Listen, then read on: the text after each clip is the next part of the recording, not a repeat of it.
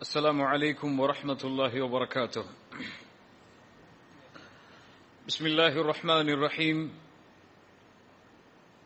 الحمد لله رب العالمين والعاقبة للمتقين والصلاة والسلام على أشرف الأنبياء والمرسلين نبينا محمد وعلى آله وأصحابه ومن تبعهم بإحسان إلى يوم الدين. اللهم صل على محمد وعلى آل محمد كما صليت على إبراهيم وعلى آل إبراهيم إنك حميد مجيد. اللهم بارك على محمد وعلى آل محمد كما باركت على إبراهيم وعلى آل إبراهيم إنك حميد مجيد.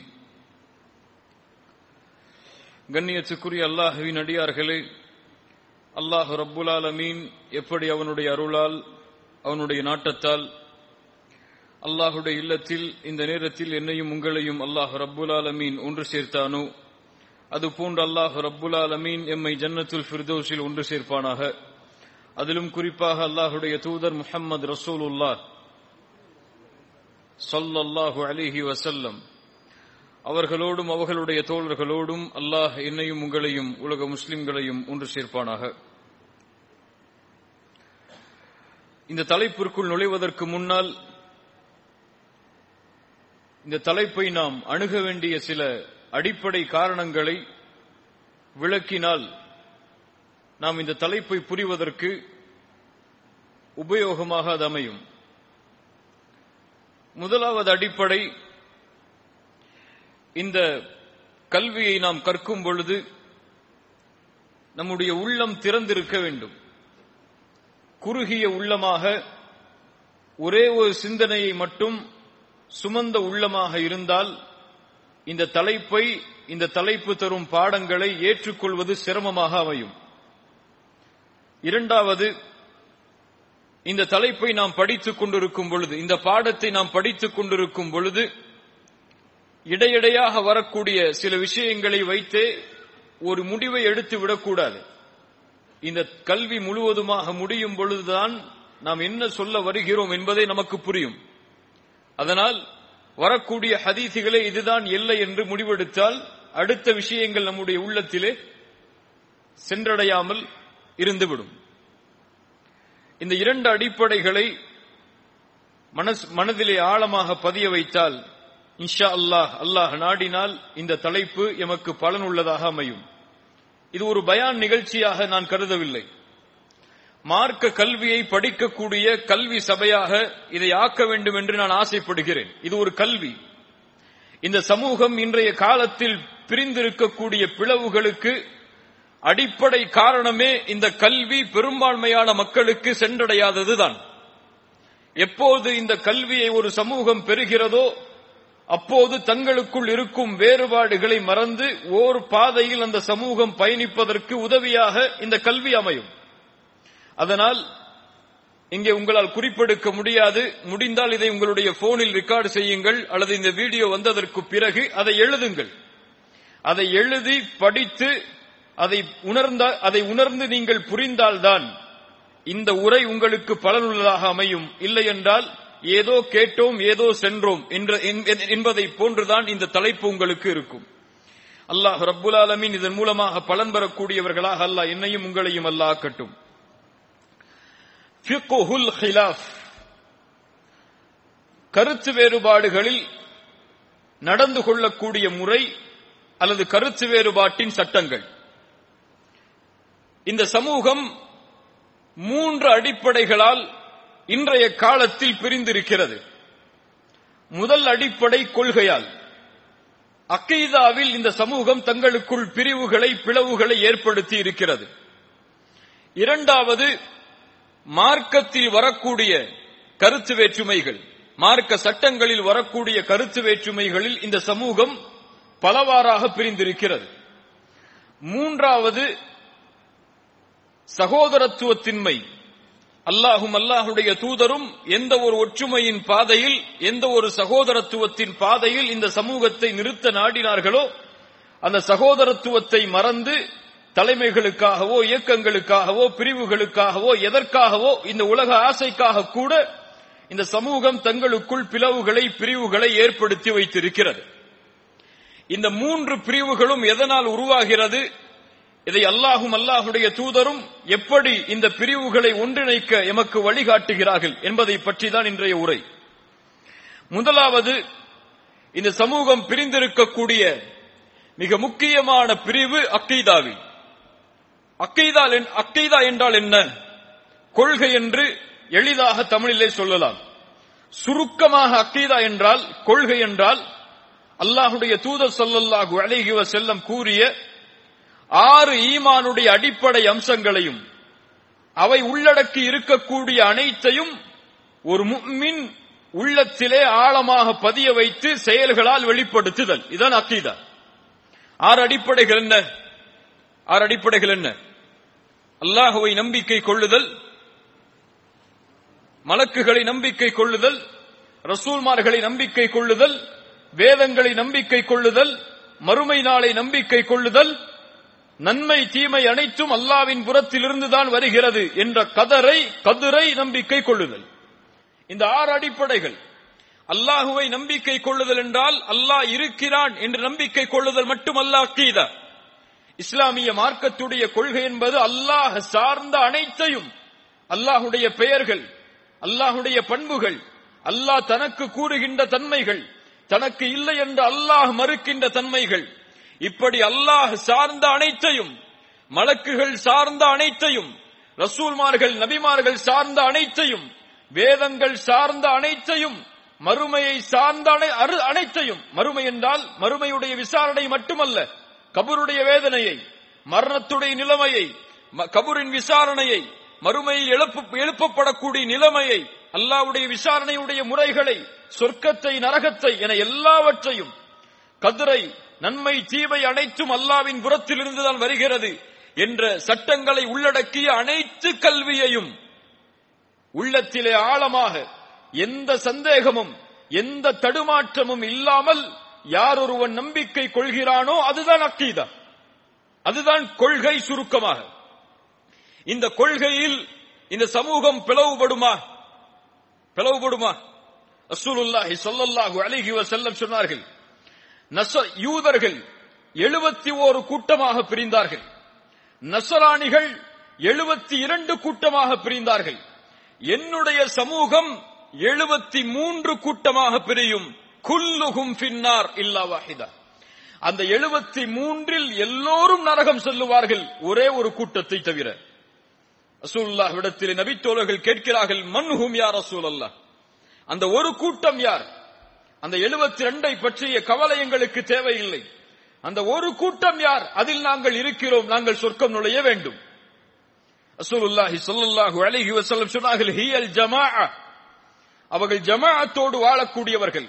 அதற்குரிய விளக்கத்தை அல்லாஹ்வுடைய தூதரே வேறொரு ஹதீஸில் சொன்னார்கள், மா அன அலைஹில் யௌம வ அஸ்ஹாபி, நானும் என் தோழர்களும் இன்றைய தினம் எந்த கொள்கையில் இருக்கிறோமோ அந்த அக்கீதாவில் இருக்கக்கூடிய கூட்டம்.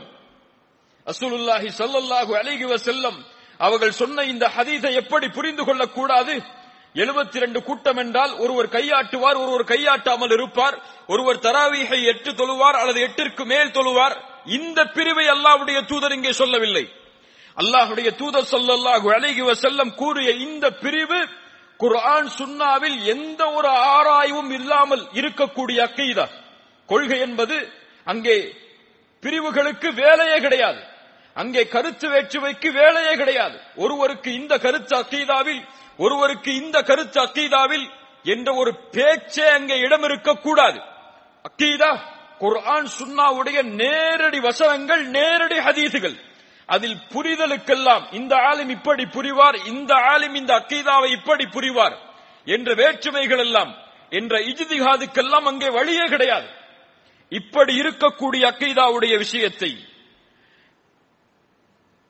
புரியாத அறியாத சமூகம் அக்கீதாவில் பல வேறுபாடுகளை தங்களிடத்திலே கொண்டிருக்கிறது. ஏன் அக்கீதாவில் கருத்து வேற்றுமைகள் உருவாகிறது? ஏன்? ரசூலுல்லாஹி ஸல்லல்லாஹு அலைஹி வஸல்லம் தெளிவாக குர்ஆன் சுன்னா, அல்லாஹ்வுடைய தூதரும் அந்த நபித்தோழர்களும் எந்த கொள்கையில் இருந்தார்களோ அந்த கொள்கையில் இருக்கக்கூடிய சமூகம் என்று தெளிவாக சொன்னதற்கு பிறகும் ஏன் அக்கீதாவில் பிரிவுகள் ஏற்பட்டது? ஏன் அல்லாஹ்வுடைய தூதர் ஏற்படும் என்று சொன்னார்கள்? முதலாவது காரணம் ஜஹல், அறியாமை. அக்கீதாவை படிப்பதற்கு இன்று பலருக்கு விருப்பமில்லை, அதான் உண்மை. அக்கீதாவுடைய ஒரு உரை என்றால் அதில் கலந்து கொள்வதற்கு பலருக்கு ஆர்வம் இல்லை. இல்ல மாஷா அல்லாஹ், அல்லாஹ் பாதுகாத்தவர்களை தவிர. அல்லாஹுவை பற்றி படிக்கலாம், ரசூலை பற்றி படிக்கலாம் என்றால் அதுவெல்லாம் ஏன் அல்லாஹ்வை பற்றி படிக்க வேண்டும், ஏன் ரசூலை பற்றி படிக்க வேண்டும் என்ற கேள்வி வருமே தவிர அதை படிக்க வேண்டும் என்ற ஆர்வம் எம்மில் பலருக்கு குறைவு. இந்த ஒரு அறியாமைதான் அக்கீதாவில் பல பிளவுகளை எம்மிடத்திலே ஏற்படுவதற்கு காரணமாக அமைகிறது. முதல் காரணம். இரண்டாவது காரணம் மனோ இச்சை. மனோ இச்சைகள். அக்கீதாவுடைய விஷயம் என்று ஒன்று வந்தால், கொள்கை என்று ஒன்று வந்தால், இதுவெல்லாம் எனக்கு புலப்படவில்லை, இதுவெல்லாம் நான் பின்பற்ற வேண்டிய அவசியம் இல்லை, இப்படியெல்லாம் அல்லாஹ்வை புரிய வேண்டும் என்ற தேவை இல்லை என்ற ஒரு மனோ இச்சை. மூன்றாவது அவர்களுடைய முன்னோர்கள். இப்படித்தான் என்னுடைய முன்னோர்கள் வாழ்ந்தார்கள், இப்படித்தான் என்னுடைய பெற்றோர்கள் வாழ்ந்தார்கள், அதனால் நான் அப்படி இருக்கிறேன். ஏன் அல்லாஹ் அல்லாதவர்களிடம் பிரார்த்தனை செய்கிறீர்கள்? அல்லாஹ் அல்லாதவர்களுக்கு ஏன் சுஜூது செய்து பணிந்து வணங்குகிறீர்கள்? ஏன் அல்லாஹ் அல்லாதவர்களுடைய கபர்களை தவாஃப் செய்கிறீர்கள்? ஏன் அவர்களுக்கு நேர்ச்சை செய்கிறீர்கள் என்று கேட்டால் எங்களுடைய முன்னோர்கள் வழிகாட்டினார்கள், அப்படி செய்கிறோம். அதை படிப்பதற்குரிய ஆர்வம் இல்லை, அது சரியா தவறா என்று தெரிவதற்குரிய அவசியம் அவர்களுடைய வாழ்வில் ஏற்படவில்லை. நான்காவது பகுத்தறிவு. இந்த பகுத்தறிவை அவர்கள் முன்னால் வைக்கும் காரணத்தால், இந்த அறிவுக்கு இது புலப்படுகிறது தானே என்ற அறிவை முற்படுத்தும் காரணத்தால் அக்கீதாவில் பிளவுகளும் பிரிவுகளும் அறியாமையும் தொற்றிக்கொள்கிறது. இந்த அக்கீதாவில் இந்த சமூகம் ஒன்றிணைய என்ன செய்வது? இது இல்ல நமக்குள்ள பாடம். இது சுருக்கமா உங்களுக்கு விளக்கிக் கொள்றேன். இந்த பாடத்துக்குள்ள நுழைறதுக்கு முன்னாடி இந்த அக்கீதாவில் ஒன்று சேருவதற்கு என்ன செய்வது? சுருக்கமான வழி, குர்ஆன் சுன்னாவில் அல்லாஹும் அல்லாஹ்வுடைய தூதரும் எதை வரையறுத்தார்களோ அதை தங்களுடைய வாழ்க்கையாக கொண்ட நபித்தோழர்கள் எந்த அக்கீதாவில் இருந்தார்களோ அந்த அக்கீதாவில் இருந்தால் போதும். அக்கீதாவில் இந்த சமூகம் ஒன்றிணைய ஒரே வழிதான். யாருக்கு வஹி இறக்கப்பட்டதோ, அந்த வஹி இறக்கும் பொழுது எந்த ஒரு சமூகம் ரசூலுல்லாஹ்வோடு வாழ்ந்ததோ, நானும் என் தோழர்களும் எந்த கொள்கையில் இருக்கின்றோமோ என்று எந்த நபித்தோழர்களை அல்லாஹ்வுடைய தூதர் சுட்டிக்காட்டினார்களோ அந்த நபித்தோழர்கள் இந்த அக்கீதாவில் எந்த நிலைப்பாட்டில் இருந்தார்கள் என்பதை ஒருவன் தெரிந்து கொண்டால் போதும், அக்கீதாவுடைய எல்லா அறியாமையும் சென்றுவிடும் சமூகத்தில் இருந்து. ஏன் சஹாபாக்களுடைய அந்த நிலையை முன்னிலைப்படுத்த வேண்டும்? சஹாபாக்களே அவர்களுடைய தோழர்களின் நிலையைத்தான் முன்னிலைப்படுத்தினார்கள். ரசூலுல்லாஹி ஸல்லல்லாஹு அலைஹி வஸல்லமுடைய மறைவுக்கு பிறகு ஹவாரிஜிகள் தோன்றுகிறார்கள். அல்லாஹ்வுடைய தூதருடைய ஒரு ஹதீஸ் அவர்களுக்கு வெளிப்பாடு, அவர்கள் உருவாகுவார்கள் என்று அல்லாஹ்வுடைய தூதர் சொன்னார்கள். ஹவாரிஜிகள் தோன்றுகிறார்கள். அல்லாஹ்வை தவிர சட்டம் இயற்ற யாருக்கும் அதிகாரம் கிடையாது, அதனால் அலிக்கு அதிகாரம் இல்லை என்று அலியை ரலியல்லாஹு அன்ஹு அவர்களை காஃபிர் என்று ஃபத்வா கொடுத்து, சஹாபாக்களில் சிலரையும் அலி அவர்களோடு காஃபிர் என்று ஃபத்வா கொடுத்து, ஒரு கூட்டம் அலி அவர்களுக்கு எதிராகவே, ஒரு முஸ்லிம் ஆட்சிக்கு எதிராகவே போரை தயாரித்து 7000 மக்கள் ஒன்று கூடினார்கள். ஹவாரிஜிகள் இஸ்லாமிய மார்க்கத்தில் அக்கீதாவில் தோன்றிய மிகப்பெரிய முதல் குழப்பம். அந்த ஹவாரிஜிகளை சந்திப்பதற்காக இப்னு அப்பாஸ் ரசூலுல்லாஹி ஸல்லல்லாஹு அலைஹி வஸல்லம் இடமிருந்து நேரடியாக கல்வி பெற்ற மாணவர் இப்னு அப்பாஸ் செல்கிறார்கள். ஹவாரிஜிகளை சந்திக்கிறார்கள். அவர்களிடத்திலே கேட்கிறார்கள், ஏன் நீங்கள் இப்படி இருக்கிறீர்கள்? அவர்களுக்குரிய ஆதாரங்களை எடுத்து வைக்கிறார்கள். அலி அவர்கள் காஃபிர் என்பதற்கும் அல்லாஹ் பாதுகாப்பானாக, அலியை அல்லாஹ் கண்ணியப்படுத்துவானாக ரலியல்லாஹு அன்ஹு. உஸ்மான் அவர்கள் காஃபிர் என்பதற்கும் ஃபத்வாக்களை கொடுக்கிறார்கள். அப்போது இப்னு அப்பாஸ் ரலியல்லாஹு அன்ஹு என்ன கேட்டார்கள் தெரியுமா? அவர்களை பார்த்து, நான் ஒரே ஒரு கேள்விதான் கேட்கிறேன், நான் யாரிடமிருந்து வந்திருக்கிறேன் தெரியுமா? சஹாபாக்கள், முஹாஜிர்கள், அன்சாரிகள் என்ற தோழர்களாகிய அல்லாஹுவால் சுப செய்தி சொல்லப்பட்ட அந்த கூட்டத்திலிருந்து நான் வந்திருக்கிறேன். அமீருல் முஃமினீன் அலி அவர்களுடைய அனுமதியோடு உங்களிடத்திலே கேட்கிறேன், அந்த நபி தோழர்களில் ஒருவர் உங்களிடத்திலே இருந்தால் நான் அவர்களை ஏற்றுக்கொள்கிறேன். யாருக்கு வஹி இறக்கப்பட்டதோ யார் வகை இறக்கும் பொழுது அந்த அல்லாஹ்வுடைய தூதரோடு வாழ்ந்தார்களோ அந்த நபித்தோழர்களில் ஒருவர் உங்களுடைய அக்கீதாவில் உண்டா? இப்னு அப்பாஸ் அவர்களுடைய பேச்சு இப்படியே நீளுகிறது. ஒரு பெரும் கூட்டம் அங்கே தௌபா செய்து இப்னு அப்பாஸோடு திரும்பி செல்கிறது. இதுதான் கண்ணியத்துக்குரியவர்களே அளவீடு. கொள்கையில் வேறுபாடு வந்தால், கொள்கையில் இரண்டு கருத்துக்கள் மோதினால், ஒருவர் ஒரு கொள்கையை சொல்கிறார், இன்னொருவர் இன்னொரு கொள்கையை சொல்கிறார். ஒருவர் நல்லடியார்களிடம் துஆ கேட்கலாம் என்கிறார், ஒருவர் துஆ கேட்கக்கூடாது என்கிறார் என்றால் நிலைப்பாடு ஒன்றுதான், ஒரே ஒரு பார்வைதான் ஒரு முஸ்லிமுக்கு. சஹாபாக்கள் இதை செய்தார்களா? அவர்களுக்கு தான் ரசூலுல்லாஹ்வுடைய அக்கீதாவின் சான்று உண்டு, நமக்கு கிடையாது. அப்துல் பாசித்துக்கு கிடையாது. இந்த சமூகத்தில் யாரெல்லாம் தங்களை ஆலிம் என்கிறார்களோ அவர்களுக்கெல்லாம் அக்கீதாவிற்கு சான்று கிடையாது. ஆனால் சான்று கொடுக்கப்பட்டவர்கள் நபித்தோழர்கள். அவர்கள் இந்த கொள்கையை எப்படி புரிந்தார்கள்? இந்த நிலைப்பாட்டில் ஒருவன் சரியானால் அக்கீதாவில் கருத்து வேற்றுமைகள் வராது. இந்த சமூகத்தில் அக்கீதாவில் பிளந்த மிகப்பெரிய பிரிவுகள் ஷியாக்கள். இந்த சமூகம் இன்று படுகின்ற இன்னல்கள் துன்பங்களுக்கு மிகப்பெரிய காரணம் ஷியாக்கள், காதியானிகள். தங்களை நபி என்று வாதிடக்கூடிய ஒருவரை பின்பற்றக்கூடியவர்கள். அஹ்லே குர்ஆன், குர்ஆன் மட்டும் போதும், ஹதீஸ் எல்லாம் தேவையில்லை என்று ஒட்டுமொத்தமாக ஹதீஸை மறுக்கக்கூடியவர்கள். அல்லாஹ்வுடைய தன்மைகளுக்கு அவர்களுடைய புரிதலை கொண்டு விளக்கம் கொடுக்கக்கூடியவர்கள். இப்படி அக்கீதாவில் பல பிரிவுகள் அல்லாஹ்வுடைய தூதருடைய காலத்திற்கு பிறகு, சஹாபாக்களுடைய காலத்திற்கு பிறகு தோன்றியது. ஹவாரிஜிகள், முஅ்தஸிலாக்கள், முர்ஜியாக்கள் என்று பல கூட்டங்கள் பிரிந்தது. இப்படி அக்கீதாவில் இந்த சமூகம் வேறுபட்டு வாழ்கிறது. இரண்டாவது, இந்த சமூகத்துடைய மிக முக்கியமான பிரிவு, இதுதான் இன்றைய முழு பாடமும், மார்க்க சட்ட விஷயத்தில் கருத்து வேற்றுமை பட்டு பிரிந்திருக்கிறது. எந்த மார்க்க சட்ட விஷயத்தில்? அதில் இரண்டு உண்டு. முதல், கருத்து வேறுபாடுகளே இல்லாத சட்டங்கள். ஒருவர் சொல்கிறார் ஒரு நாளைக்கு தொழுகை 3 தான் என்று. ஏற்றுக்கொள்ள முடியுமா? அது அவருடைய கருத்து என்று விட்டுவிட முடியுமா? முடியாது. தொழுகை எத்துணைதான்? 5 தான். ஒருவர் சொல்கிறார் துஹருக்கு 3 போதும், 4 தேவையில்லை என்று ரக்காத்துகள். ஏற்றுக்கொள்ள முடியுமா? முடியாது. இப்படி தெளிவாக அல்லாஹுவாலும் ரசூலாலும் சொல்லப்பட்ட மார்க்க சட்டங்கள், இதில் கருத்து வேற்றுமைக்கே வேலை கிடையாது. ஒருவன் அதில் கருத்து வேற்றுமை பட்டால் மேலே சொன்ன 4 காரணங்கள்: அறியாமை, மனோ இச்சை, முன்னோர்களுடைய வழிமுறை, அறிவை முற்படுத்துதல், பகுத்தறிவு. இந்த 4 தான் அந்த கருத்து வேற்றுமையின் காரணம். அப்படிப்பட்டவரை ஒதுக்கிவிட வேண்டும், கண்ணியத்தோடு ஒதுக்கிவிட வேண்டும். அவருக்கு அறிவுரை கூற வேண்டும், அவரை வழிகாட்ட வேண்டும், அவருக்கு நேரு வழியின் பக்கம் அழைக்க வேண்டும். அது நம்முடைய கடமை. ஒருவர் அக்கீதாவில் முரண்படுகிறார், ஒருவர் இப்படி தெளிவாக வரக்கூடிய சட்டங்களில் முரண்படுகிறார் என்றால் என்ன செய்ய வேண்டும்? அவரை அடிக்க வேண்டுமா? அவரை ஒதுக்கிவிட வேண்டுமா? அவருக்கு வழிகாட்ட வேண்டும். ரசூலுல்லாஹ் யாருக்கு வழிகாட்டினார்கள்? கொள்கையை அறியாத சமூகத்திற்கு தான் ரசூலுல்லாஹ் வழிகாட்டினார்கள். அப்படியா இல்லையா? அலியை பார்த்து கைபருடைய யுத்தத்தில் அல்லாஹ்வுடைய தூதர் என்ன சொன்னார்கள்? அலியே, நீ போருக்கு செல்கிறாய், ஆனால் உன் மூலமாக ஒருவருக்கு நேர் வழியை அல்லாஹ் கொடுத்து விட்டால் சிகப்பு ஒட்டகங்கள் பல உனக்கு கிடைப்பதை விட அது சிறந்தது. ஃபிரௌனிடத்திலே அல்லாஹ் மூசாவை செல்ல சொல்கிறான், ஹாரூன் அவர்களையும். மூசா, ஹாரூனே ஃபிரௌனிடத்திலே செல்லுங்கள். ஃபிரௌன் யார்?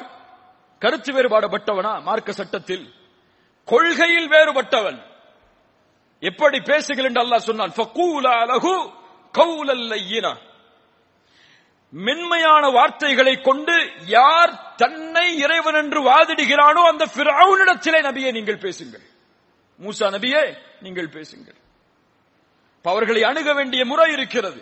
அவர்களை அன்போடு, பாசத்தோடு, பரிவோடு, அவர்களுக்கும் இந்த நேர்வழி கிடைக்க வேண்டும் என்ற எண்ணத்தோடு தான் அவர்களை அணுக வேண்டும். இப்ப இரண்டாவது, மார்க்கத்துடைய கருத்து வேற்றுமை மார்க்க சட்டங்களில், அதில் எதில் கருத்து வேற்றுமை கிடையாது? தெளிவாக வரக்கூடிய குர்ஆன் சுன்னாவுடைய சட்டத்தில் கருத்து வேற்றுமை கிடையாது. ஆனால் எதில் கருத்து வேற்றுமை உண்டு?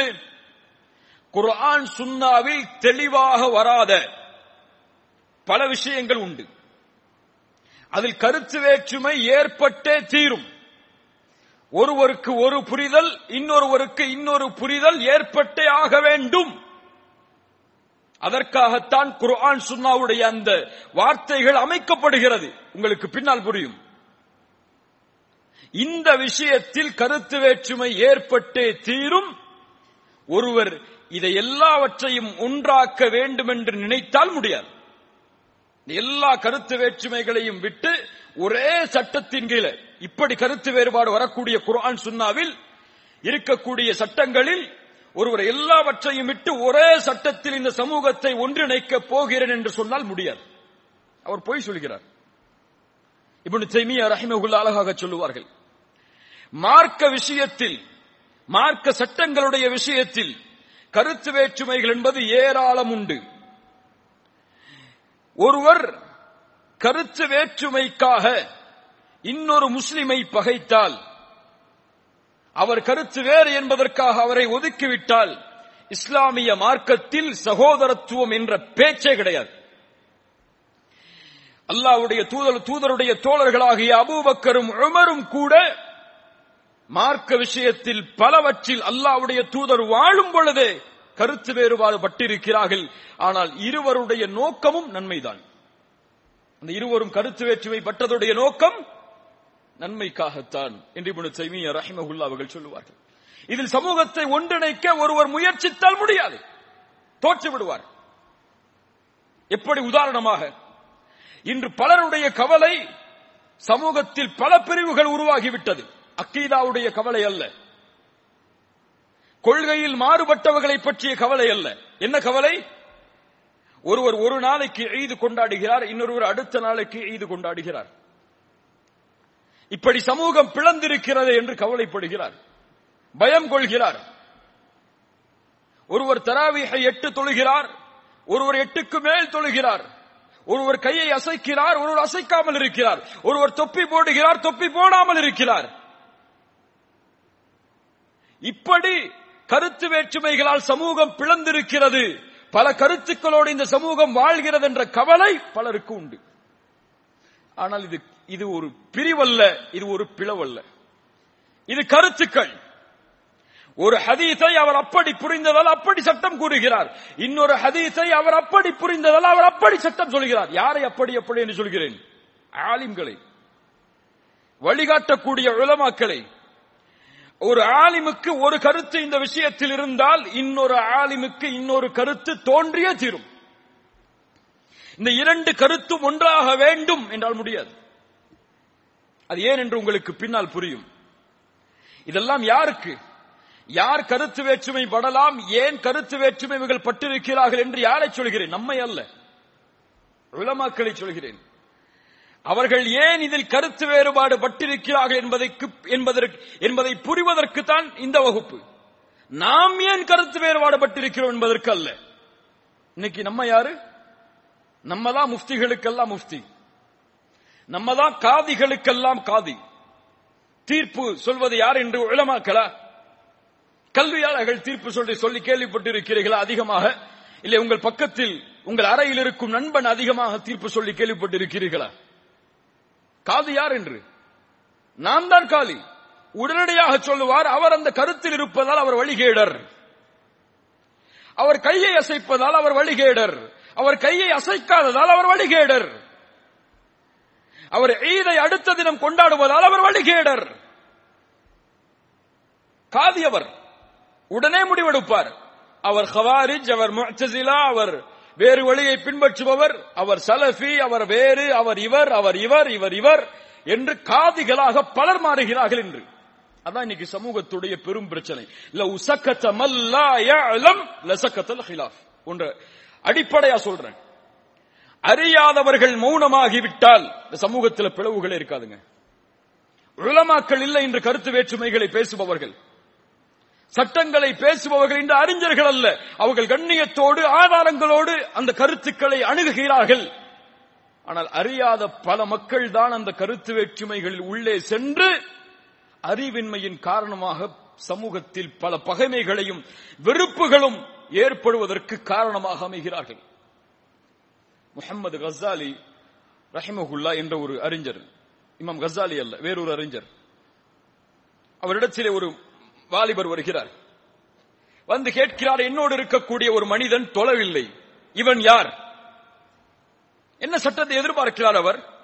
முஹம்மது கஸாலி ரஹிமஹுல்லா அவர் காஃபிர், தொழாதவர், வேண்டுமென்றே தொழுகையை விடுபவர் காஃபிர், பொழுதுபோக்காக தொழுகையை விடுபவர் பாவி என்ற ஃபத்வாவை எதிர்பார்க்கிறார். கஸாலி ரஹிமஹுல்லா அவர்கள் அழகாக சொன்னார்கள், அப்படியா, அவர் தொழவில்லையா? அப்படி என்றால் அதனுடைய சட்டம் அவரை நீ தொழுகைக்கு அழைத்துச் செல்வதாகும். என்ன சொன்னார்கள்? ஒருவர் தொழவில்லை என்று ஃபத்வா கேட்கிறாயா, அதற்கு உடைய ஃபத்வா உனக்கு, நீ அவரை தொழுகைக்கு அழைத்துச் செல். தாயியாக இரு, காதியாக இருக்காது. இன்னைக்கு எப்படி ஃபத்வா கேட்கிறோம்? அவர் யாருன்னு முடிவு பண்றதுக்காக ஃபத்வா கேட்கிறோம். அவர் நேர்வழியை அடைய வேண்டும் என்பதற்காக ஃபத்வா கேட்கப்படுகிறதா? குறைவு. இதான் நமக்குள்ள பிரச்சனை. இன்று யாரை எடை போடுகிறோம் தெரியுமா? யாரெல்லாம் இந்த குர்ஆன் ஹதீஸை, இந்த மார்க்கத்தை படிப்பதற்காக தங்களுடைய ஒட்டுமொத்த வாழ்வையும் கழித்து அந்த மார்க்கத்திற்காகவே, அந்த மார்க்கத்தின் அழைப்பிற்காகவே வாழக்கூடிய உலமாக்களை எடை போடுகிறோம் பலர். அவர் இவர் அவர் அவரிடமிருந்து படித்தார், இவர் இவரிடமிருந்து படித்தார். அங்கே நீங்கள் அவரிடத்திலே படித்தீர்களா? நீங்கள் மார்க்கத்தை சொல்கிறீர்களே, உங்களுக்கு அனுமதி உண்டா, இஜாசா உண்டா? யாராவது உங்களுக்கு அனுமதி கொடுத்திருக்கிறார்களா? இல்லையா? நீங்கள் அனுமதி கொடுக்கவில்லை என்றால் தாவா செய்யக்கூடாது, நீங்கள் சலஃபி அல்ல, நீங்கள் குர்ஆன் சுன்னாவாதி அல்ல, நீங்கள் யாரும் அல்ல, உங்களுடைய வழி ஹவாரிஜிகள் முஅ்தஸிலாக்களுடைய வழி. சர்வசாதாரணமா சொல்லிட்டு போயிடுவார். இப்படி காதிகளாக நாம் உருவாகி வருகிறோம். அல்லாஹ் ரப்புல் ஆலமீன் நம்மை சீர்படுத்துவானாக. இப்ப மார்க்க சட்ட விஷயங்களில் ஏன் கருத்து வேற்றுமைகள் ஏற்படுகிறது? முதலாவது காரணம் அஸ்பாபுல் ஹிலாஃப். மார்க்க சட்டத்தில் கருத்து வேற்றுமைகள் ஏற்படுவதற்குரிய முதல் காரணம் தபீஅத்துல் பஷர், மனிதர்களுடைய இயற்கை தன்மையே அதுதான். இங்கே வந்திருக்கக்கூடிய எல்லோருக்கும் ஏதாவது ஒரு விஷயத்தில் ஒரு கருத்து உண்டா? கிடையாது. உங்களுடைய மனைவிக்கும் உங்களுக்கும் ஒரு கருத்து உண்டா? கிடையாது. இருந்தா ஏன் சண்டை வருது? பிள்ளைகளுக்கும் நமக்கும் ஒரு கருத்து உண்டா? கிடையாது. இந்த உலகத்தில் இரண்டு மனிதர்களில் ஒருவரும் ஒரு கருத்தில் வாழ முடியாது. எல்லாருக்கும் வேறு கருத்து உண்டு. ஏன்? சிந்தனைகள் வேறு, அவர்களுடைய வாழ்வு முறை வேறு, வாழ்வாதாரம் வேறு, அவர்களுடைய தன்மைகள் அனைத்தும் வேறு. இன்னொரு மனிதனை விட்டு ஒரு விரல் நுனியில் கூட இன்னொரு மனிதனோடு ஒருவன் ஒன்றாக முடியாது. அல்லாஹ் ரப்புல் ஆலமீன் கூறுகிறான், மின் ஆயாத்திஹி خلقுஸ் ஸமாவாத்தி வல் அர்த் வக்திலாஃபு அல்சினதிகும் வ அல்வானிகும். அல்லாஹ்வுடைய அத்தாட்சியில் ஒன்று வானம் பூமிகளை படைத்தது. அல்லாஹ்வுடைய அத்தாட்சியில் ஒன்று உங்களுடைய மொழிகளையும் உங்களுடைய நிறங்களையும் அல்லாஹ் வேறாக படைத்தது. எல்லாருக்கும் நிறம் வேறு, மொழி வேறு, நாவுகள் வேறு. இப்படி மனிதன் படைக்கப்பட்ட காரணத்தால் இது பொதுவான விஷயத்தில் மட்டுமல்ல, மார்க்க சட்ட விஷயத்திலும் ஒருவரோடு கருத்தில் மோதுவார். சிந்தனை வேறாயிற்றே, ஒரு விஷயத்தை புரியக்கூடிய ஆற்றல் வேறாயிற்றே. ஒரு விஷயத்தை புரிவதில் ஒரு அறிஞர் இன்னொரு அறிஞரோடு வேறுபடுவதில் தவறை சொல்ல முடியாது. அது இயற்கை தன்மை. இரண்டாவது கருத்து வேற்றுமைகளுடைய காரணம் ஆதாரங்கள் சென்றடையாமல் இருப்பது. ஒரு ஆலிம் ஒரு கருத்திலே ஃபத்வா கொடுப்பார், இன்னொரு ஆலிம் இன்னொரு கருத்திலே ஃபத்வா கொடுப்பார். ஆனால் ஒரு ஃபத்வா சரியாக இருக்கும், இன்னொரு ஃபத்வா தவறாக இருக்கும். தவறாக இருப்பவருக்கு ஆதாரம் சென்றடைந்திருக்காது. இது யாராக இருந்தாலும், சஹாபாக்களில் கூட அல்லாஹ்வுடைய தூதருடைய எல்லா ஹதீஸுகளும் சென்று சேர்ந்த நபித்தோழர் கிடையாது.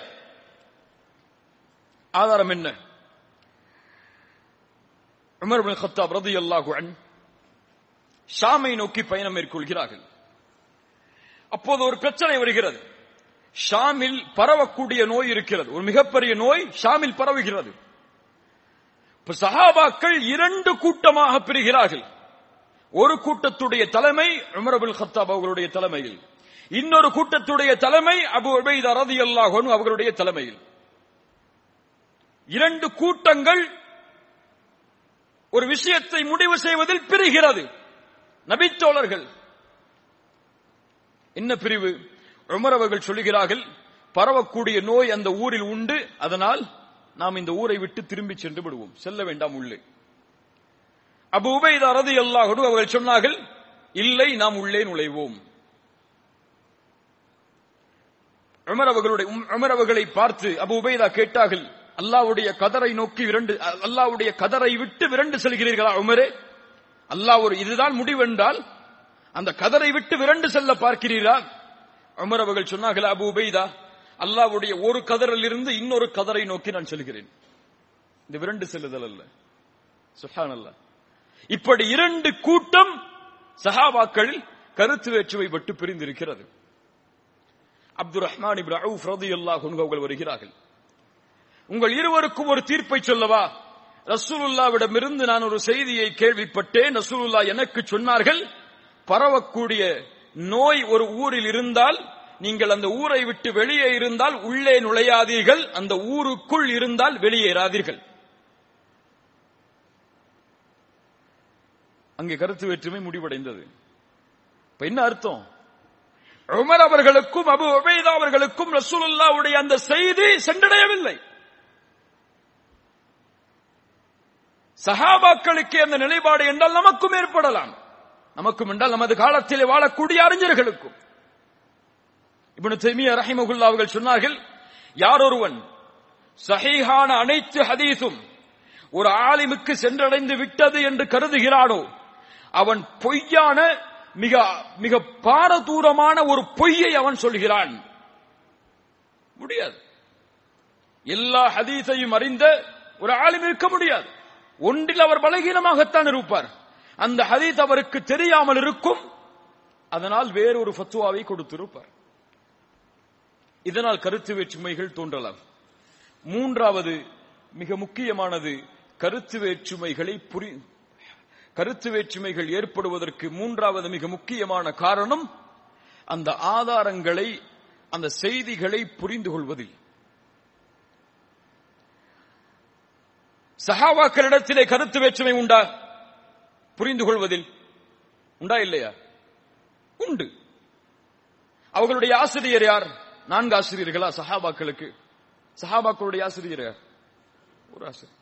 அந்த நபியின் சிந்தனை என்ன? ஓர் சிந்தனை. செய்தி என்ன? ஓர் செய்தி.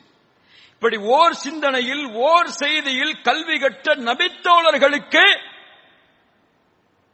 அந்த செய்தியை புரிந்து கொள்வதில் பிரிவுகள், கருத்து வேற்றுமைகள் வரும் என்றால் பல ஆசிரியர்கள், பல புத்தகங்கள், பல செய்திகள், இவற்றை படிக்கக்கூடிய உலமாக்களுக்கு வராதா? வருமா வராதா? வரும். ஏன்? அப்படித்தான் குர்ஆன் சுன்னாவே வடிவமைக்கப்பட்டிருக்கிறது. அது அல்லாஹ்வின் இயற்கை. உதாரணமாக அல்லாஹ் ரப்புல் ஆலமீன் குர்ஆனிலே சொல்லுகிறான், ஒரு கணவன் இறந்தால் மனைவி எத்தனை நாட்கள் இத்தா இருக்க வேண்டும்? இத்தா இருக்கணும். 4 மாதம் 10 நாள். ஒருவர் 3 மாதம் 10 நாள் என்று சொன்னால் ஏத்துக்கலாமா? குர்ஆனில் அல்லாஹ் தெளிவாக சொல்லிவிட்டால் அதான் ஃபத்வா, மாற்று கருத்தை சொல்ல முடியாது. ஆனால் தலாக் விடப்பட்ட ஒரு பெண் எத்தனை நாள் இத்தா இருக்கணும்? ஒரு ஆலிம்கிட்ட கேளுங்க, அவர் ஒரு ஃபத்வா சொல்லுவார், இன்னொரு ஆலிம்கிட்ட கேளுங்க, அவர் வேறொரு ஃபத்வா சொல்லுவார். இந்த ஃபத்வாவில் பல பிரிவுகள் உண்டு. ஏன் இந்த பிரிவு வந்தது? அல்லாஹ் ரப்புல் ஆலமீன் குர்ஆனிலே சொல்லுகிறான், சூரா பக்கராவுடைய 228வது வசனத்தில், தலாக் விடப்பட்ட பெண்கள் தலாக் விடப்பட்ட பெண்களுடைய இத்தாவுடைய காலம் ஸலாஸத குரு. ஸலாஸத குரு. குரு என்றால் அரபி மொழியில் 2 அர்த்தங்கள் உண்டு. எல்லா டிக்ஷனரியில பார்த்தாலும் இந்த 2 அர்த்தம் உண்டு. யார்ட்ட கேட்டாலும் இந்த 2 அர்த்தம் தான் அரபுகள்கிட்ட. குரு அப்படின்னா என்ன 2 அர்த்தம்? ஒன்று சுத்தம், இன்னொன்று அசுத்தம். இந்த 2க்குமே இந்த வார்த்தையை பயன்படுத்துவார். குரு என்று அல்லாஹ் சொல்லிவிட்டால் அரபி எங்கிருந்து படிக்கிறோம்? அரபுகளுடைய மொழியில இருந்தானே. அரபுகளுடைய மொழியில இந்த குருவுக்கு 2 அர்த்தமே உண்டு. இப்ப மூன்று அசுத்தமான காலம் என்று எடுப்பதா அல்லது அசுத்தம் முடிந்த காலம் என்று எடுப்பதா? இப்போ ஒரு ஆலிம் சில ஹதீதுகளோடு ஒரு புரிதலை கொடுப்பார், இன்னொரு ஆலிம் ஒரு புரிதலை கொண்டு அவருடைய புரிதலை கொண்டு வேறொரு கருத்தை கொடுப்பார். அல்லாஹ் இது ஏற்பட வேண்டும் என்று விரும்புகிறான். இது ஏற்பட்டால் தான் மார்க்கம் வளரும், சிந்தனை வளரும், மார்க்கத்தை ஆராய்வார்கள், மார்க்கத்தை படிப்பார்கள், அதற்காக போட்டியிடுவார்கள். ரசூலுல்லாஹி ஸல்லல்லாஹு அலைஹி வஸல்லம் அதனால் தான் சொன்னார்கள், ஒரு தீர்ப்பளிப்பவர் மார்க்க விஷயத்தில் ஒரு முடிவை எடுப்பதற்காக முயற்சி செய்கிறார். அவருடைய முடிவு சரி என்றால் ஒரு கூலி. ஒரு கூலியா சொல்லுங்க? 2 கூலி. அவர் முடிவு தவறென்றால் அது வழிகேடு என்று ரசூலுல்லாஹ் சொல்லல, அது தப்புன்னு ரசூலுல்லாஹ் சொல்லல, அது சமூகத்துடைய பிரிவை ஒதுக்கி விடுங்க என்று ரசூலுல்லாஹ் சொல்லல. அவருக்கு ஒரு கூலி உண்டு. ஏன் அல்லாஹ் வழிகேட்டிற்கு ஒரு கூலி கொடுக்கணும்? அது வழிகேடுனா, மற்றொரு கருத்து வழிகேடுனா ஏன் ஒரு கூலி? அது வழிகேடு அல்ல. அதை முடிவெடுக்க முடியாது. அதை முடிவெடுக்க முடியும் என்றால் அல்லாஹ் ஒருவனுக்கு தான் தெரியும். அல்லாஹ் ரப்புல் ஆலமீன் குர்ஆனிலே சொல்கிறான், ஹைதுள்ள பெண்களை நெருங்காதீர்கள். ஹைதுள்ள பெண்கள் எதுவரை? அவர்கள் சுத்தமாகும் வரை. அப்ப சுத்தமாகும் வரை நெருங்கக்கூடாதுன்னா ஹைல் நின்னதற்கு பிறகா அல்லது அந்த பெண் குளிச்சதுக்கு பிறகா? சுத்தம்னா 2 அர்த்தம் உண்டு. நிக்கிறதெல்லாம் சுத்தம்ங்கிறானா அல்லது அந்த பெண் அதற்கு பிறகு குளிப்பதை எல்லாம் சுத்தம்ங்கிறானா? எதை முடிவெடுப்பது? ஒரு ஆலிம் ஒரு கருத்து சொல்லுவார், இன்னொரு ஆலிம் இன்னொரு கருத்து சொல்லுவார். இப்படி சஹாபாக்களுக்கு மத்தியிலேயே கருத்து வேற்றுமைகள் உண்டு. ஆனால் இப்படி கருத்து வேற்றுமைகள் வருவதை எந்த ஒரு ஆலிமும் இது ஹக் இது பாத்தில் என்று சொல்ல மாட்டார். நம்ம சொல்ற மாதிரி இது சரி இது தவறு, இது வழிகேடு இது நேர்வழி என்று இந்த விஷயத்தில் எந்த ஆலிமும் சொல்ல மாட்டார். தாயிகள் சொல்லுவாங்க. இன்னைக்கு இருக்கக்கூடிய பல தாயிகள் அல்லது நம்மளை மாதிரி பொதுவான மக்கள் சொல்லுவோம், அவர் பக்கத்தில் என்ன தொழுகிறாரா, கை அசைக்காம இருக்காரு, என்ன இவ்வளவு பெரிய வழிகேட்டில் இருக்காரும்போ. ஒரு ஆள் தாடியை கத்தரிச்சிருக்காரு, எவ்வளவு பெரிய வழிகேட்டில் இருக்காருமோ. இத நம்முடைய முடிவு. ஆனா உலமாக்கள் 2 வார்த்தை சொல்லுவாங்க, ஒன்னு ராஜிஹ் இன்னொரு மர்ஜூஹ்.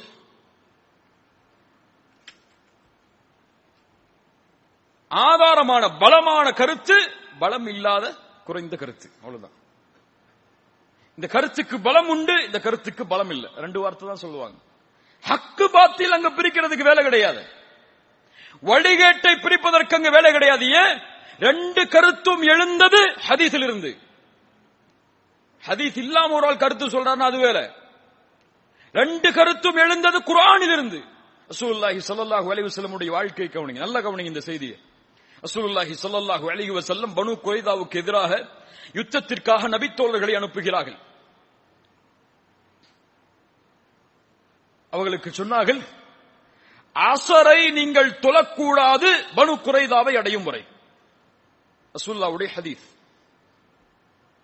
போங்க நீங்க அஸர தொழணும், பனு குரைதாவை அடைஞ்சாதான். ஆனா போகக்கூடிய வழியிலேயே அஸருடைய வக்து வந்து முடிய போகுது. ஒரு சஹாபாக்களுடைய குழு நின்றது. செல்லக்கூடிய குழுவை பார்த்து சொன்னது, ரசூலுல்லாஹ் சொன்னது அஸரை பனு குரைதாவுக்கு சென்று தொழ வேண்டும் என்று சொன்னாலும், ஆனால் வக்து முடிய போது ரசூலுல்லாஹ் நம்ம அங்க போய் சேர்ந்துருவோம்னு ரசூலுல்லாஹ் நினைச்சு சொல்லியிருப்பாங்க, அல்லது ஒரு வேகத்துக்காக சொல்லியிருப்பாங்க, நம்ம சீக்கிரம் போகணுங்கிறதுக்காக. வக்து முடிய போது அஸரை தொழ போறோம் சொல்லி தொழுகிறான். இன்னொரு நபித்தோழர்களுடைய ஒரு பெரும் குழு சொன்னது, இல்ல அல்லாஹ்வுடைய தூதருடைய வார்த்தை தெளிவு, பனு குரைதாவுக்கு போனதுக்கு பிறகுதான் அஸர தொழணும் சொல்லி அஸர பனு குரைதாவுக்கு போனதுக்கு பிறகு தொழுகிறாங்க. ஒரு ஹதீஸ், சஹாபாக்களில் 2 குழு. ரசூலுல்லாஹி ஸல்லல்லாஹு அலைஹி வஸல்லம் திரும்பி வர்றாங்க, செய்தியை சொல்றாங்க, யா ரசூலுல்லாஹ் இப்படி ஒரு கூட்டம் முடிவெடுத்தது, இப்படி ஒரு கூட்டம் முடிவெடுத்தது. ரசூலுல்லாஹ் அந்த இருவரையும் கண்டிக்கவில்லை. நீங்க செஞ்சது சரி, நீங்க செஞ்சது தப்பு, நீங்க செஞ்சது ஹக்கு, நீங்க செஞ்சது பாத்தில் சொல்லல. அப்படி அந்த ரெண்டு குழுவிற்கு இடையிலும் நாங்கள் சொல்வதை நீங்கள் ஏற்கவில்லை என்று தனிப்பள்ளி அமைக்கல. சஹாபாக்கள் அந்த குழு தனி ஜமாத்தை உருவாக்கல. எல்லா வார்த்தை கவனிங்க. அந்த இரண்டு குழுவையும் ஒரே அணியில் அல்லாஹ்வுடைய தூதர் பனு குறைதா எதிரிகளுக்கு எதிராக நடந்த யுத்தத்தில் ஒரே சஃப்ல ரசூலா நிறுத்தினாங்க. ரெண்டு கருத்து வேற்றுமை வந்தாலும் சுப்ஹானல்லாஹ். எத்துணை ஆதாரங்களை சொல்லலாம் இதற்கு. அம்ர் இப்னு ஆஸ் ரலியல்லாஹு அன்ஹு ஒரு குழுவிற்கு தலைவராக சொல்கிறார்கள். தொழுகை நடத்துகிறார்கள், சுபஹுடைய தொழுகை. அவர்கள் ஜுனூபுடைய காலத்தில் இருக்கிறாங்க. குளிப்பு கடமையாயிராங்க. கடுமையான குளிர். தயமம் செஞ்சு தொழுகை நடத்துறாங்க. இமாமான அவர் தான் தலைவர். அந்த குழுவிற்கு அவர் தான் தொழுகை நடத்தணும். ரசூலுல்லாஹி ஸல்லல்லாஹு அலைஹி வஸல்லம் சஹாபாக்கள் திரும்பி வர்றாங்க. கேட்கிறாங்க, யா ரசூலுல்லாஹ், இவர் ஜுனூபுடைய காலத்தில் எங்களுக்கு தலைமை நடத்தினார், தொழுகை நடத்தினார். ரசூலுல்லாஹ் அழைச்சு கேட்கிறாங்க ஸல்லல்லாஹு அலைஹி வஸல்லம், அம்ர் இப்னு ஆஸ், ஜுனூபுடைய காலத்தில் மக்களுக்கு தொழுகை நடத்தினாயா? ஆம் யா ரசூலுல்லாஹ், குர்ஆனிலே அல்லாஹ் சொல்லவில்லையா உங்களை நீங்களே அழித்துக் கொள்ளாதீர்கள் என்று? அந்த குளிரில் நான் குளித்தால் என்னையே நான் அழித்துக் கொள்வேன். அல்லது வேறொரு காரணத்தை சொன்னார், நான் நெருப்பை மூட்டினால் எதிரிகள் எங்களை அடையாளம் கண்டு கொள்வார்கள். இதற்காகத்தான் அல்லாஹ்வுடைய தூதரே நான் செய்தேன். சொல்ல ஒன்னும் சொல்லல, போங்கட்டாங்க. சுப்ஹானல்லாஹ். அப்படி இவர் இப்படி செய்கிறார், மார்க்க வழிகாட்டல் இல்லாமல் என்று அந்த இமாமத்தை புறக்கணிச்சுட்டு போனாங்களா சஹாபாக்கள்? இல்ல. அது அவருடைய புரிதல். அதற்கு மதிப்பு கொடுத்து பின்னால் நின்று ஜமாத்தோடு தொழுதார்கள். அதான் பார்க்கணும். பின்னாடி ஒரு பாடம் வரும்போது உங்களுக்கு புரியும். இப்படி பல கருத்து வேற்றுமைகள் இமாம்களுக்கு மத்தியில் உண்டு. ஷேக் அல்பானி ரஹிமஹுல்லாஹ் நம்முடைய நூற்றாண்டு காலத்தில், நம்முடைய இந்த காலத்தில் வாழ்ந்த அறிஞர்களில் ஒருவர். ஷேக் அல்பானி ரஹிமஹுல்லாஹ் ருக்கூஉக்கு பிறகு சமி அல்லாஹு லிமன் ஹமிதா என்ற நிலைக்கு வரும்பொழுது தக்பீர் கட்டுவார்கள். பல அரபுகளை பார்த்திருப்பீங்க. இதை பித்அத் என்று சொன்னார்கள். அதே காலத்தில் வாழ்ந்த அறிஞர் இப்னு பாஸ் ரஹிமஹுல்லாஹ் அதை சுன்னாஹ் என்று சொன்னார்கள். ரெண்டு அறிஞரும் தனி குழுவை உருவாக்குனாங்களா? தனி பள்ளியை உருவாக்குனாங்களா? தனி ஜமாத்தை உருவாக்குனாங்களா? இந்த இருவருக்கும் வேறு வேறு ஆதாரமா? இல்லை, ஒரே ஒரு சஹீஹான ஹதீஸ் தான் ஆதாரம். வரும். அப்படி வருவதுதான் நம்முடைய தீன். ஒரு கருத்தில் வர முடியாது. ஒரு ஆலிமுக்கு சில ஆதாரங்கள் சரியாகப்படும், ஒரு ஆலிமுக்கு அந்த ஆதாரங்கள் சரியாகப்படாது. அதை ஏற்றுக்கொண்டுதான் ஆக வேண்டும். அதை வழிகேடு என்று ஒதுக்கக்கூடாது. அவர்கள் கொள்கையை விட்டு வெளியேறிவிட்டார்கள் என்று விமர்சனம் செய்யக்கூடாது. தவறு அது. அவர்களிடத்தில் எப்படி நடந்து கொள்ள வேண்டும் பின்னால் சொல்றேன். இப்படி பல விஷயங்களில் பிறையுடைய விஷயம் இதை சார்ந்ததுதான். சமூகம் பிளவுபட்டு சண்டைகளாக மாறி பல கருத்து வேற்றுமைகளில் வாழ்கிறோமே. பிறையுடைய விஷயத்தில் ரெண்டு பிரிவுகளும் உலக பிற அல்லது ஊர் பிறன்னு சொல்றவங்க எல்லாம் வேற வேற ஹதீஸ் ஆதாரங்களை காட்டுறாங்களா? ஒரே ஹதீஸ் தான், ஒரே ஆதாரம் தான். இந்த கருத்து, இந்த வேறுபாடு சஹாபாக்கள் காலம் முதற்கொண்டு இருக்கிறது. இன்னைக்கு மட்டும் இல்ல. நம்ம சமூகத்துக்கு இது புதுசுனால பெருசா தெரியுது. ஒரு 10 வருஷம் முன்னாடி இல்ல. கையசைப்பது, கையசைக்காமல் இருப்பது சஹீஹான ஒரே ஹதீஸ் தான். புரிந்து கொள்வதில் வரக்கூடிய வேறுபாடு. அதனால கையசைக்கிறவர் எல்லாம் சொர்க்கத்துடைய அந்த ஒரு கூட்டம், கையசைக்காதவங்க எல்லாம் நரகத்துடைய இந்த 72 கூட்டம் சொல்லக்கூடாது. தப்பு அது. நீங்க அப்படிதான் நம்ம ஃபத்வா கொடுக்கிறோம்.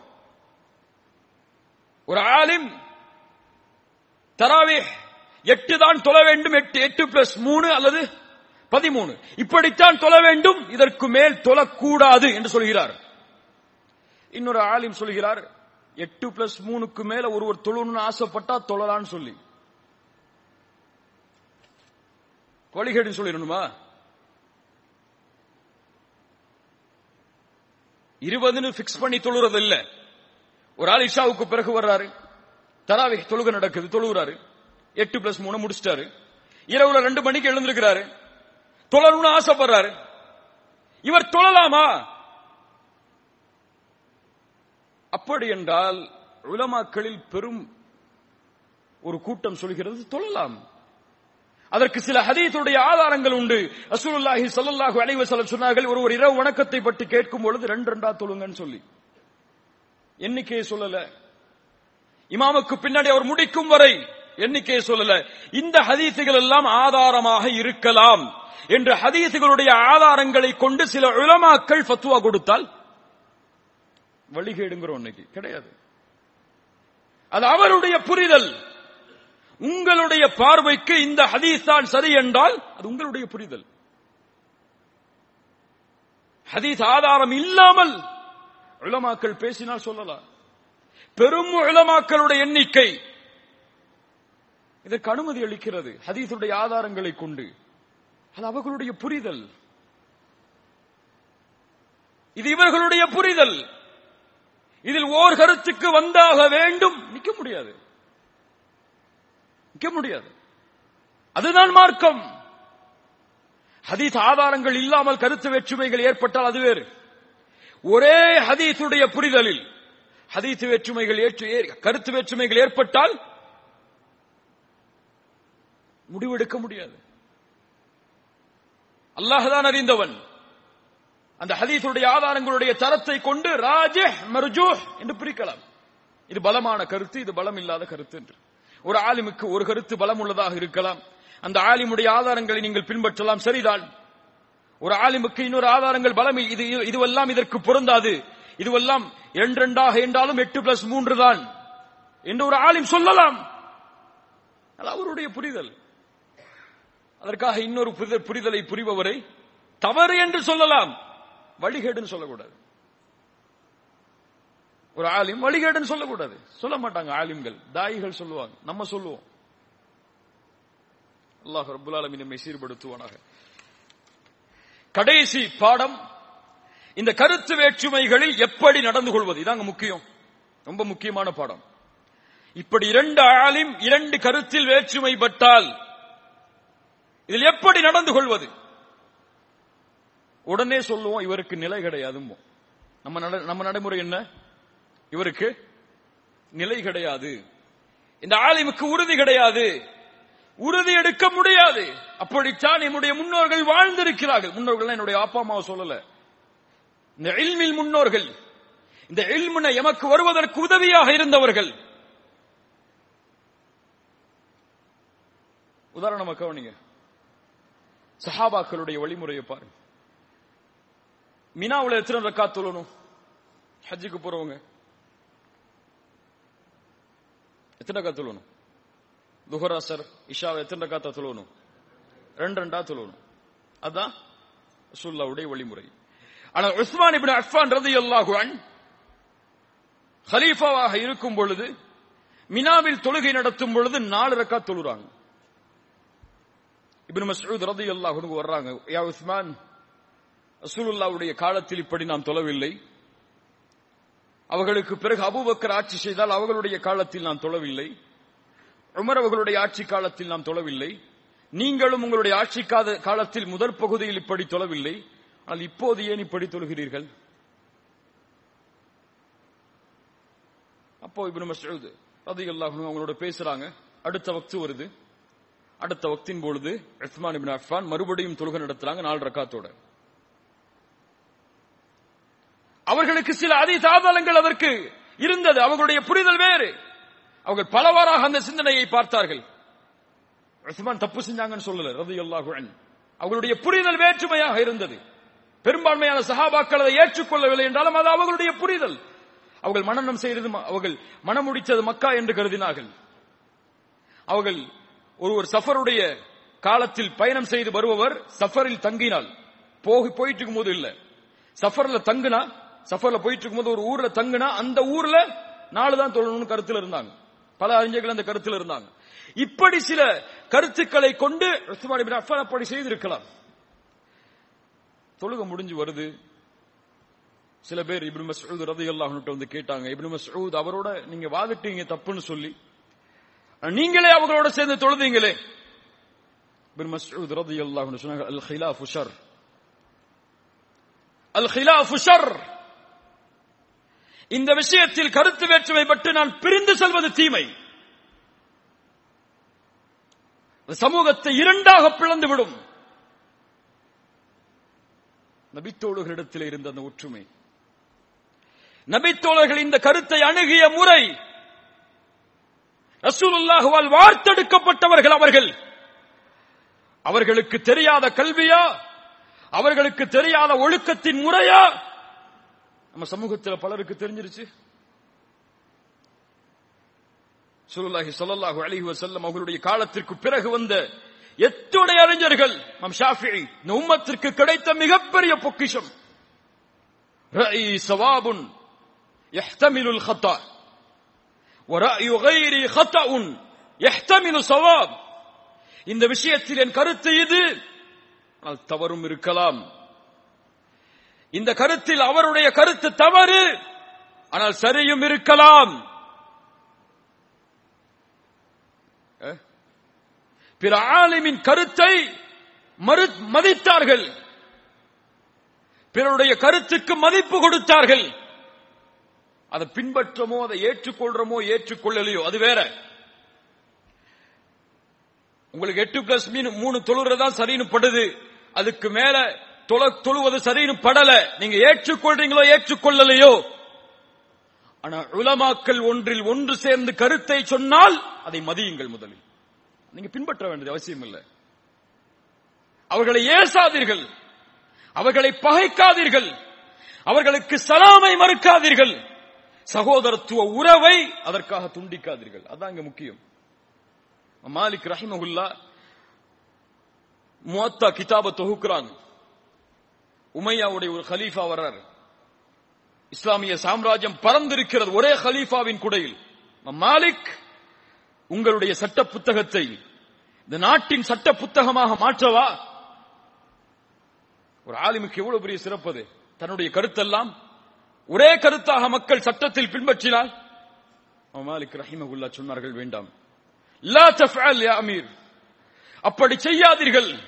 பல நபித்தோழர்கள் பல இடங்களில் சென்று விட்டார்கள், பல ஹதீசுகள் மக்களுக்கு கிடைத்து விட்டது. அவர்களுடைய ஆலிம்கள் அவர்களுடைய புரிதலுக்கு ஏற்ப ஃபத்வா கொடுத்திருப்பார்கள். இப்பொழுது இதை செய்தால் குழப்பங்களும் ஃபித்னாக்களும் வந்துவிடும், செய்து விடாதீர்கள். அல்லாஹு அக்பர். இப்னு அப்பாஸ் ரலியல்லாஹு அன்ஹுமா, ஸைத் இப்னு சாபித் ரலியல்லாஹு அன்ஹு, அந்த இருவருக்கும் இடையே இருந்த கருத்து வேற்றுமை ஏராளம்.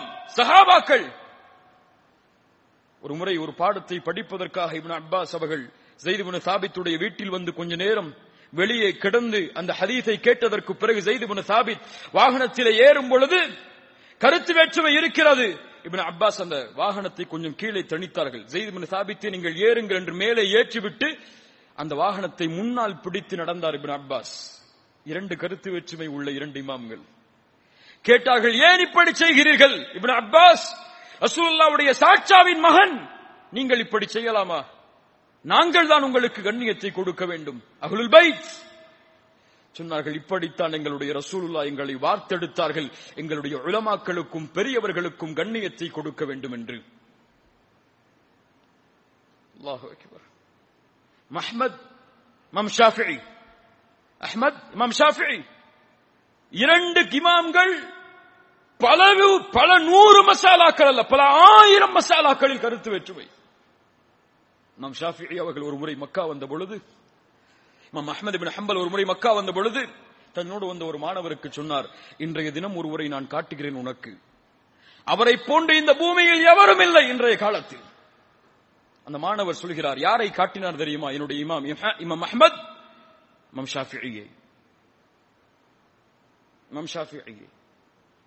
பல கருத்து வேற்றுமை உண்டு. தக்பீர் கட்டுறது முதற்கொண்டு, கையசைப்பது முதற்கொண்டு, சலாமை கொடுப்பது முதற்கொண்டு, பிஸ்மில்லா கூறுவது முதற்கொண்டு, குர்ஆனுடைய ஆரம்ப துஆவை ஓதுவது முதற்கொண்டு எல்லாவற்றிலும் கருத்து வேற்றுமை உண்டு. அந்த ஆலிம் எப்படி பார்த்தாங்க? அஹ்மத் இப்னு ஹம்பல் அவர்கள் தன்னுடைய மகனிடத்திலே சொன்னார்கள், நான் 40 ஆண்டுகள் தொழுகிறேன், 40 ஆண்டுடைய தொழுகையிலும் ஒரு தொழுகையில் கூட இமாம் ஷாஃபிஈக்கு நான் துஆவை கேட்பதிலிருந்து நான் மறக்கவில்லை.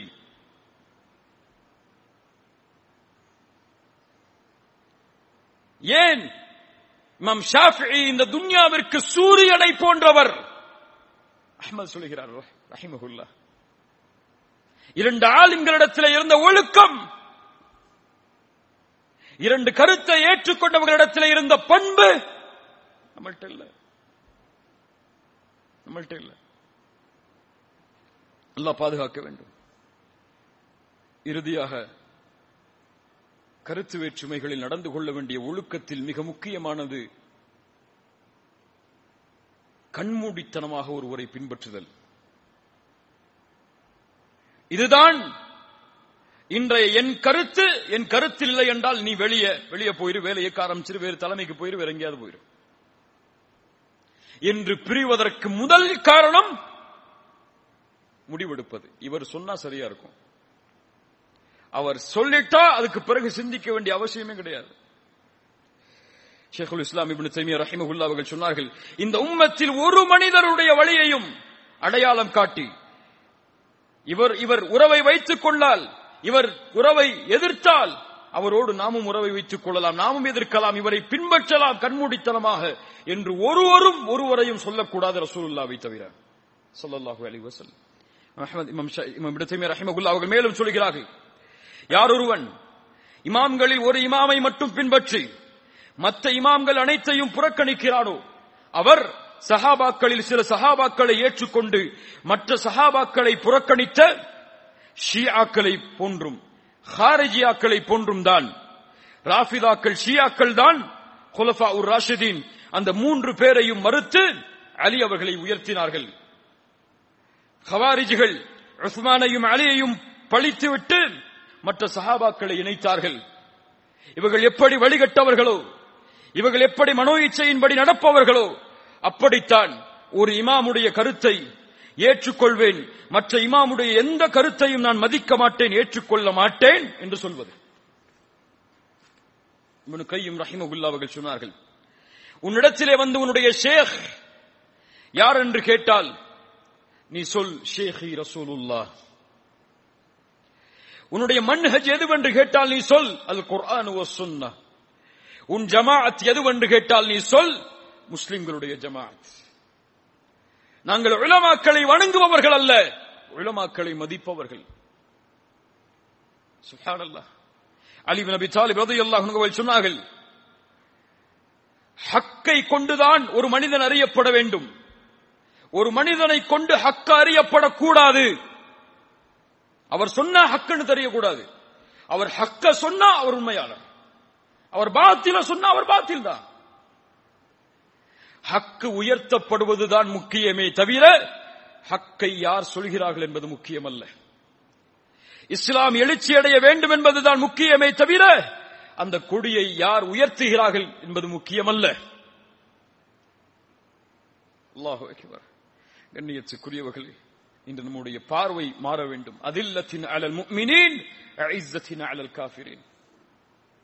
முஃமின்கள் யார்? தங்களோடு இருக்கக்கூடிய முஃமின்களோடு இரக்கத்தோடு நடந்து கொள்வார்கள், தங்களை பகைக்கக்கூடிய காஃபிர்களோடு கடுமையாக நடந்து கொள்வார்கள். இன்னைக்கு அப்படியே மாறிட்டோம். குர்ஆன் ஹதீஸில் எழக்கூடிய கருத்து வேற்றுமைகளுக்காக முஸ்லிம்களை பகைக்கிறோம். கொள்கையில் கருத்து வேறுபாடு பட்டிருக்கக்கூடிய காஃபிர்கள், முஷ்ரிக்குகள், முனாஃபிக்குகளோடு கொள்கையில் மாற்றமாக இருக்கக்கூடிய ஷியாக்கள், அஹ்லே குர்ஆன், இது போன்ற கொள்கை உடையவர்களோடு இணக்கத்தோடு வாழ்கிறோம். ஒரு அழகார் எழுதியிருந்தார் ஒரு சகோதரர், இஃப்தாருக்காக, ரமலானிலே இஃப்தாருக்காக பல விருந்தினர்கள் பள்ளிக்கு அழைக்கப்படுகிறார்கள். அல்லாஹ்வை மறுக்கக்கூடியவர்களும் கூட, அல்லாஹ் இல்லை எங்களுடைய தெய்வங்கள் தான் இறைவன் என்று சொல்லக்கூடியவர்களும் கூட, அவர்களுக்கு பள்ளியில் அனுமதி உண்டு. தொப்பி போடலன்னா கையசைச்சிங்கன்னா அந்த பள்ளிக்கு உள்ளே வராதீங்கன்னு சொல்லி வெளியே போர்டு இருக்கு. நம்ம சமூகத்துடைய நிலைமை. உங்களுக்கு தொப்பி போடுவது போடாதது பெரிய விஷயமாக தெரிகிறது. கொள்கையில் முரண்பட்டு இருப்பது, அவர்கள் உள்ளே வரலாமா கூடாது என்று நான் சொல்லவில்லை. இரக்கத்தை யாருக்கு நீங்கள் காட்டுகிறீர்கள்? முதலில் நம்முடைய நிலைமை தான். அல்லாஹ் பாதுகாக்கணும். இத்ஹபா இலா ஃபிரௌன் இன்னஹு தகா. ஃபிரௌனிடத்திலே செல்லுங்கள் நீங்கள் இருவரும், அவன் வரம்பு மீறி இருக்கிறான். ஃபகூலா லஹு கௌலல் லய்யினா. அவனிடத்திலே மென்மையோடு நீங்கள் பேசுங்கள். அவன் அதன் மூலமாக மனம் திருந்தலாம், நினைவு காட்டப்படலாம், அல்லாஹ்வை பயந்தவனாக மாறலாம். கதாதா ரஹிமஹுல்லா தஃப்சீர்களுடைய ஆசிரியர்கள் ஒருவர் இந்த வசனத்தை ஓதும் பொழுது சொன்னார்கள், சுப்ஹானக ரப்பி, என் இறைவன் எவ்வளவு பரிசுத்தமானவன், எவ்வளவு உயர்ந்தவன். ஆனா ரப்புக்குமுல் அலா, நான் தான் உயர்வான இறைவன் என்று சொல்லக்கூடிய ஒருவரிடத்திலே சென்று மென்மையாக பேசுங்கள் என்கிறான்.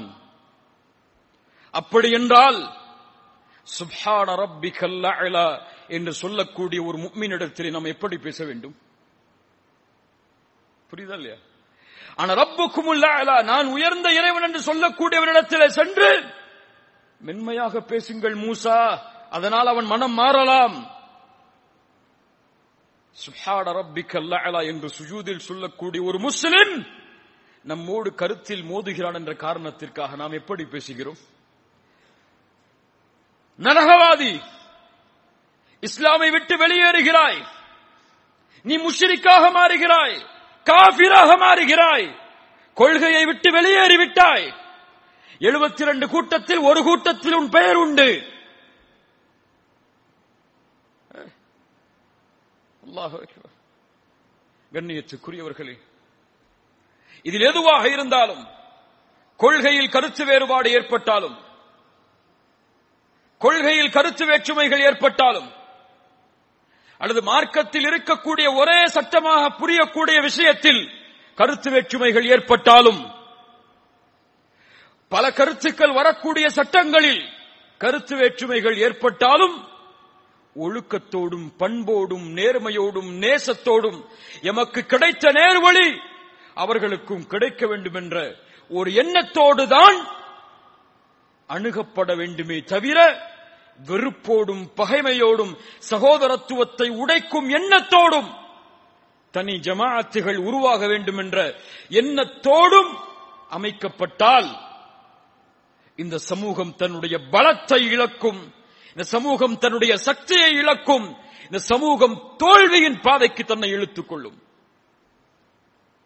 சஹாபாக்களிடத்தில் இருந்த அந்த பல கருத்து வேற்றுமைகள் இருந்த பொழுதும் இருக்க கிடைத்த வெற்றி நமக்கு ஏன் கிடைக்கவில்லை என்றால், இந்த கருத்து வேற்றுமைகள் எல்லாம் நம்மை பிரித்து வைத்திருக்கும் காரணத்தால் தான். நாம் பார்க்கக்கூடிய பார்வை மாற வேண்டும். எதிர்கரத்தில் இருப்பவர் அவர் கண்ணியத்தோடு நடத்தப்பட வேண்டும், கண்ணியத்தோடு அவரை பார்க்க வேண்டும்.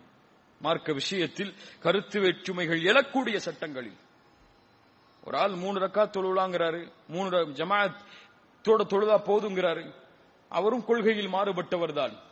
அவரோடும் மென்மையோடும் பாசத்தோடும் அவருக்கும் நேர்வழி கிடைக்க வேண்டும் என்ற எண்ணத்தோடு தான் நடந்து கொள்ளணும். கொள்கையில மாறுபடுறார், அவரோடும் அப்படித்தான். ஆனால் அதன் பக்கம் அழைக்கிறார் ஒருவர், அதை சரி காண்கிறார், கொள்கையில் மாறுபட்டு அதில் சேர்வதற்காக அழைக்கிறார் என்றால் அவரோடு நடந்து கொள்ளக்கூடிய முறை வேறு. அவரை மக்களுக்கு அடையாளம் காட்டணும், மக்கள் அவட்டது ஒதுக்கணும், இது வேறு சப்ஜெக்ட். ஆனால் அறியாத மக்கள் ஏராளம் எம்மை சுற்றி வாழ்கிறார்கள்.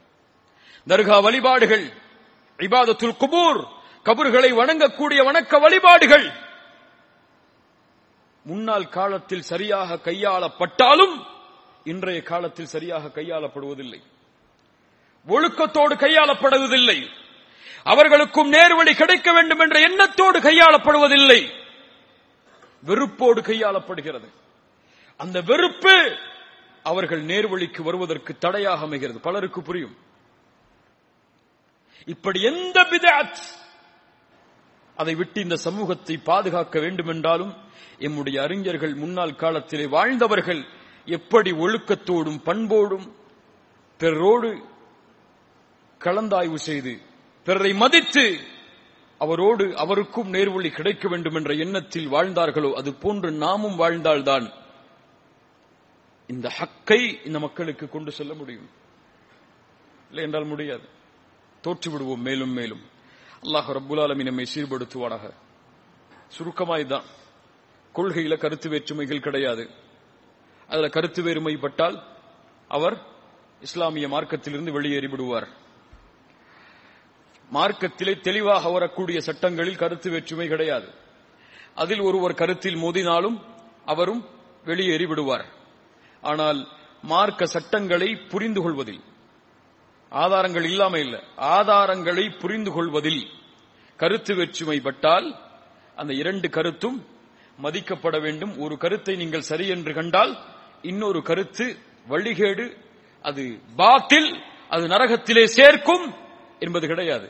ஒரு ஆலிமுடைய இஜ்திஹாத் மதிக்கப்பட்டு அது அவருடைய கருத்து தவறு என்றால் அல்லாஹ் அவருக்கு ஒரு கூலி கொடுப்பான் என்று கண்ணியத்தோடு பண்போடு பரிவோடு பார்க்கப்பட வேண்டும். இப்படி இந்த சமூகம் இல்மில் தங்களை வளர்த்துக் கொண்டால் கண்ணியமிக்க சமூகமாக சஹாபாக்கள் எப்படி இந்த சமூகத்தை வழிகாட்டினார்களோ, அவர்களுக்கு பின்னால் வந்த இமாம்கள் எப்படி இந்த சமூகத்தை வழிகாட்டினார்களோ அவர்களின் வழியில் செல்லலாம். குறிப்பாக இதை பற்றிய அறிவு நமக்கு இல்லை என்றால் மௌனமாக அமைதியாக இருப்பதுதான் நமக்கு சிறந்தது. நாம் அமைதியானால் கருத்து வேற்றுமைகள் அமைதியாகிவிடும். ஒரு ஆலிம் ஒரு கருத்தை சொல்றாருன்னா முதல்ல நம்ம தெரிய வேண்டியது என்ன ஆதாரத்தோடு அவர் சொல்றார். என் கருத்துக்கு மாற்றமா இருக்குங்கிறதுக்காக மறுத்துடக்கூடாது. என்ன ஆதாரத்தோடு அவர் சொல்கிறார்? அவருடைய ஆதாரம் சஹீஹ் என்றால், அவருடைய ஆதாரம் குர்ஆன் ஹதீஸுடைய உட்பட்டது என்றால், அவருடைய ஆதாரத்தில் முன்னால் உள்ள உலமாக்களும் கருத்து வேற்றுமை பட்டிருக்கிறார்கள் என்றால் அது அவருடைய கருத்து. அது கண்ணியமோடு பார்க்கப்பட வேண்டும். அந்த கருத்துக்கும் கண்ணியம் கொடுக்கப்பட வேண்டும், அவருக்கும் கண்ணியம் கொடுக்கப்பட வேண்டும். இல்ல அவர் இந்த கருத்துல முரண்பட்டிருக்காரு, அவருடைய பயான்லாம் கேட்க மாட்டேன், அவர் தொப்பி போடுறதுக்கு ஆதாரம் கொடுக்கிறாரு, அவர் கையாட்டுறதுக்கு ஆதாரம் கொடுக்கிறாரு, கையாட்டாம இருக்கிறதுக்கு ஆதாரம் கொடுக்கிறாரு, இதனால அவருடைய உரையை நான் கேட்க மாட்டேன்னு சொல்லி ஒதுங்கிறதுக்கு இது வழி கிடையாது. ரசூலுல்லாஹ் அப்படி ஒதுங்க கூறவில்லை, சஹாபாக்கள் அப்படி ஒதுங்கவில்லை, இமாம்கள் அப்படி ஒதுங்கவில்லை. தன் கருத்தை விட்டு வேறொரு கருத்தில் இருந்தாலும் அவரிடத்தில் சென்று இல்மை தேடுங்கள் என்று சொன்னார்கள். பல ஆதாரங்கள் சொல்லலாம், பல உதாரணங்கள் சொல்லலாம். நேரத்தின் காரணம் கருதி இந்த உரையை இதோடு நிறுத்துகிறேன். ஆனால் இது மட்டுமல்ல இந்த சப்ஜெக்ட், அதையும் புரிஞ்சுக்கணும். அவ்வளவுதான், முடிஞ்சு போச்சு இந்த சப்ஜெக்டின் இல்ல. இது பலருக்கு புரியாம இருக்கலாம், பலருக்கு ஓரளவு புரிஞ்சிருக்கலாம், பலருக்கு முழுமையா புரிஞ்சிருக்கலாம். அது அவர்களுடைய புரிதலை பொறுத்து அதிலும் கருத்து வேற்றுமைகள் ஏற்படும். அதனால் இந்த இல்மு தூரமானது, விசாலமானது. பல புத்தகங்கள் இந்த இல்முக்காக எழுதப்பட்டிருக்கிறது. அதனால் அறிஞர்களிடம் சென்று அந்த இல்மை முழுமையாக படித்ததற்கு பிறகு புரியவில்லை என்றால் புரிந்து கொள்ளுங்கள். அல்லாஹ் ரப்புல் ஆலமீன் எம்முடைய மார்க்கத்தில் நமக்கு தெளிவை தருவானாக. அல்லாஹ் ரப்புல் ஆலமீன் எம்முடைய கொள்கையில் நமக்கு உறுதியை தருவானாக. அல்லாஹ் ரப்புல் ஆலமீன் எம்முடைய சமூகத்திடத்தில் இருக்கக்கூடிய கருத்து வேற்றுமைகளை அல்லாஹ் நீக்கி அல்லாஹ் ஒற்றுமையின் பாதையில் இந்த சமூகத்தை அல்லாஹ் அழைத்துச் செல்வானாக. அகூலு கௌலி ஹாதா அஸ்தக்ஃபிருல்லாஹ லீ வ லக்கும். அஸ்ஸலாமு அலைக்கும் வ ரஹ்மத்துல்லாஹி வ பரகாத்துஹு.